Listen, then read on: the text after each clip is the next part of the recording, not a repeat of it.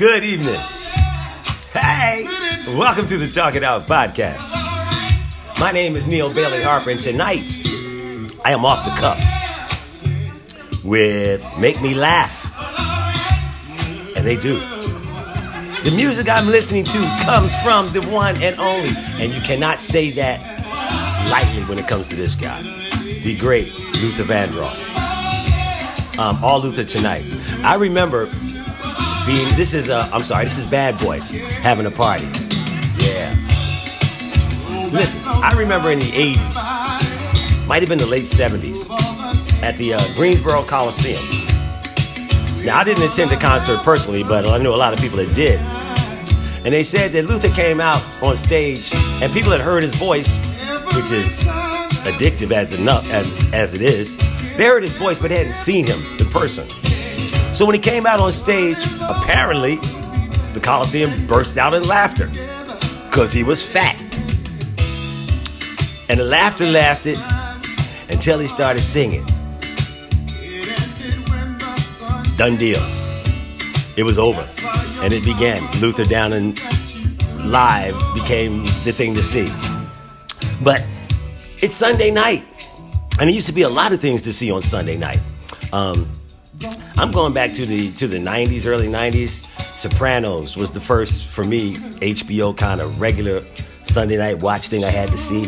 There were shows like True Blood, Carnival, 6 Feet Under, Ray Donovan, the early years of Ray Donovan. Sons of Anarchy was a great show, man. Great show. House of Cards before, the last year was totally off whack. Shows like that were Sunday nights, but, it's not the same. It hasn't been the same for a while. Oh, some shows I did see that were pretty good. If you turn to Prime, you can see shows like Bloodline, which did 3 seasons, Goliath, which is in its 2nd season, 7 Seconds, which was a great mini series, like 8-episode thing, Ozark with Jason Bateman and Lauren Lindley. Great show. That hasn't come back out yet. It's done 2 years. And then there's City on the Hill, which is the only current show I watched on Showtime that's pretty good. Power. Wow. I don't know where it went. For me, it's okay, but it's like everybody they put the camera on has killed somebody. Except for one. Keep that in mind. But I turn to Netflix sometimes, and I'm watching. See, before I go to bed, I like to laugh at something. So I'm either watching Andy Griffin, Frasier, Cheers, or some comedy on Netflix. And I've been watching a lot of Dave Chappelle lately. And the guy is brilliant. Okay? He's so smart. People don't get how smart he is because they think his humor is silly. But from the Chappelle show back on Comedy Central, and the reasons why he stopped doing that show, people still don't get it to this day. But if you listen to his comedy, it is brilliant. I thought that the sketch on the Chappelle show, The Niggas, was great, but a lot of people missed the point. Watch it. Understand what he's doing. But here's my point. I thought about comedians. Now, comedians, firstly, it's I think the single hardest thing to do in entertainment. Being a stand-up comic, I believe, is the single hardest thing to do in entertainment. Now, once you get out there, you're out there. And if you don't get the response you're looking for in the first 5 minutes, and you got a 25-minute gig, wow. Yours truly has tried stand-up comedy, maybe 30 years ago. I had maybe 4 or 5 gigs. I had a couple managers. We were rehearsing all that kind of stuff. Ooh, boy. I did okay. I could have done better. But the island that you're on, you have to accept it and really want to do it. I like acting. I can be a comedian in a play because I have surroundings in me. Just that naked vision of being a stand-up comic was a little bit brutal for me. Not saying I wouldn't get out there again. A lot of people now, here's the funny thing too. You have so many people now who do this open mic night for poetry or spoken word stuff. That seems kind of easy. It is. But if they try to be funny and turn it into comedy, it gets brutal. But some people can do it really well. And it made me think back to, I think, the most brilliant marketing, one of the most brilliant marketing schemes I've seen in entertainment which was Steve Harvey's The King of Comedy tour series. Brilliant marketing. Being for real, it was only one king of comedy in that whole pack. We'll get to that in a second. Luther. Luther started doing Maxwell House coffee commercials. Then he worked with Chic, Bernard Diggs and Nile Rodgers, Bernard Diggs and Nile Rodgers, and Chic. He worked with Quincy. He produced Aretha. He produced Dionne Warwick. He produced himself. This is Can I Take You Out Tonight? Man, it's the coolest song ever. That's Luther. And can't nobody do like Luther. He's the kind of guy that if you go, we've all been to shows where somebody wants to sing a Luther song and everybody listens for the first verse, if that much, to see if he's even in the ballpark. They know he's not Luther. I love this. I love this song. Okay, where am I getting back to where I'm talking about? I got to get back. Luther's cool like that. So, Chappelle has really evolved in his comedy, and that's the other things comedians can do. They can evolve in their comedy. A lot of them don't. It's not like singers. Singers, you sing a certain style of music, and maybe your music grows, your range grows a little, but in comedy, you have to evolve. And I'm thinking, well, what I liked about the King of Comedy thing was that Steve Harvey realized the marketing power of the comedians he had. They weren't all great comedians, to me, stand-up comedians. They weren't. And he understood that even about himself. But they were hot at the time. And he put them in a place where he controlled the financial aspect of things, and it worked out. But he's smart enough to also know it's his thing, but who he was working with. D.L. Hughley, Cedric the Entertainer, himself, and the great Bernie Mac.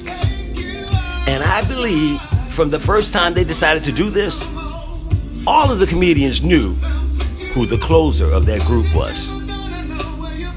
It was Bernie Mac. See, first, I'm going to give you what I think is the Mount Rushmore of stand-up comedians. But I got to pay homage to some people before them. Don't get in the conversation now if you only go back to Dave Chappelle. Criteria to discuss this conversation means that you have seen more than one episode or more than one comic stand-up of the people I'm going to mention. But before, honorary mentions, the people who gave these people the way. People like George Carlin, Jonathan Winters, Paul Moody, Lenny Bruce, Don Rickles, and Jonathan Winters spun us the great Robin Williams. The great Robin Williams. But here's the deal. I'm going to give you 4 people that I think today would be the Mount Rushmore of stand-up comedians, and I want you to tell me who the closer is. First one. Here's the 4. I'm going to give them to you first, all 4, and then I'll break them down as to which I think is which. Now, there are great comedians everywhere. I'm going to leave some people out. These are just the 4 I think. If you went to see them all in one show, who do you think the closer is? The 4 I'm thinking of. Dave Chappelle. He would be one. Because of the body of work. And the other thing about these comedians, too, all of them parlay themselves into acting. Because it's natural. But my first one would be Dave Chappelle. Okay? Just because he is a stand-up comic that is smarter than a lot of people think, and he's funny. And his delivery is classic. Nobody can deliver like Dave Chappelle can deliver. It's classic. And he keeps you kind of hanging on each word because you know it's coming. This is the closer for Luther for me. This is called Heaven Knows from Luther. Okay, so Dave Chappelle will go first for me. No, he would be one of the 4. The second one of the 4 would be Eddie Murphy. If you go back to Raw and things like that, see, you can, and you know what? If you watch these comedians over the years, you can see how some of them become better storytellers, how some of them become better at connecting the dots in their stories and their whole routine. How some of them even become better in their delivery. But the delivery's all individual. That's what makes them special. Eddie Murphy's great. The energy, the non-stop hilarity, And material is pretty good. Now, after Raw, it kind of changed up a little for me, but that's okay. He's still in the Mount Rushmore for me. The third one, Richard Pryor. Richard Pryor. The great Richard Pryor. Firstly, the way he presented things. The voices, the body movements, the language. When he portrayed animals.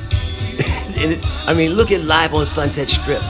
Look at these brilliant stand-up. And he was the most self-deprecating comedian ever. And he was so strong. He put himself out there before he put anybody else out there. So that made everybody fair game. Because he went after himself harder than anybody could. He is brilliant, was brilliant. Acting, directing, all of that. And the fourth one, Bernie Mac. Yeah, Bernie Mac. He took a routine about nieces and nephews, which was actually a real life story, turned it into a top-rated TV show, all because of his delivery. You can see some old in Bernie Mac, some new in Bernie Mac, a little bit of Step and Fetch It in Bernie Mac, but a little bit of Robin Harris in Bernie Mac. Everybody, Bernie Mac was great. So, put him in a bag. You're going to a concert. Those are the kings of comedies on display. Who goes first, second, third, who closes? Okay, I'm going to tell you how I see it. So, again, we got to be at a big place. If all four of these guys are performing, who closes for you? Who closes for you, okay? This is not throwing shade on any other comedians out there. These four guys, say for this time, are the kings of comedy. Okay, for me, the first one, the opening act, would be Dave Chappelle. Not because he's not funny, because the other three have the body language and their energy to kind of take you up to different levels. Chappelle would open for me. Second would be Eddie Murphy. Because he matches energy with Bernie Mac and Richard Pryor. I just don't think he matches their material. But he's great. So after Eddie, you all round up. Third, Richard Pryor. Richard Pryor. Because even though he's the best, I would take him third. Because of all the things he does. And fourth, closing. I know this might be a little weird. Bernie Mac. Bernie Mac would close for me. Because Bernie Mac is fire from beginning to end. Primitive fire. Richard Pryor is a little bit more introvert. Bernie Mac is primitive fire. Either way, you're going to see the best show you ever saw in your life. They're going to do anything they want to do, and you're going to love every minute of it. And you'll talk about it the next day. So think about it. Hit me back. Who would close for you? Tell me. Talk to me. This is the Talk It Out podcast. My name is Neil Bailey Harper. It's Sunday night, y'all, and it's Luther. Have a good week, everybody. Take care.